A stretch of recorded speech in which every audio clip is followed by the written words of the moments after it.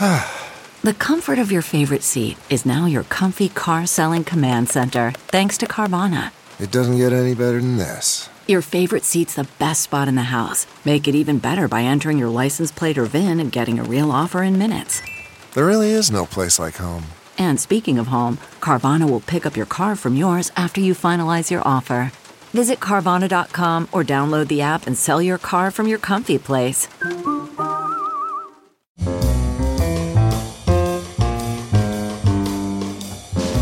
This is Merriam-Webster's Word of the Day podcast for December 6th. Brought to you by Merriam-Webster's Unabridged Dictionary Online, America's largest dictionary, now continuously updated. Learn more at merriam-websterunabridged.com.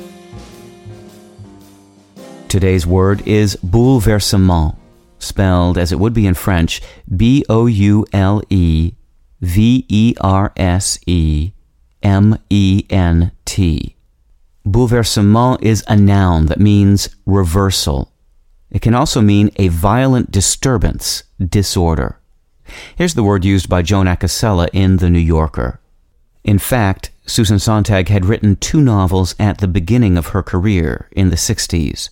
She didn't like them much, so she became a critic, indeed the most famous and influential young critic of the 60s and 70s, a central figure in the aesthetic bouleversement of that period. English picked up the word bouleversement from French in the latter part of the 18th century. It ultimately traces to the Middle French word boule, meaning ball, and verser, meaning to overturn.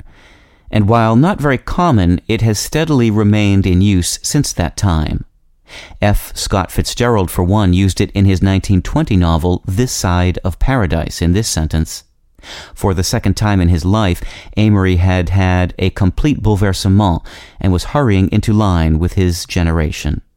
Fitzgerald's use of the word suggests the idea of turning something around, but as shown in our example from The New Yorker, some usage of bouleversement dispenses with this notion and instead implies a general kind of upheaval or dramatic change, as in a revolution.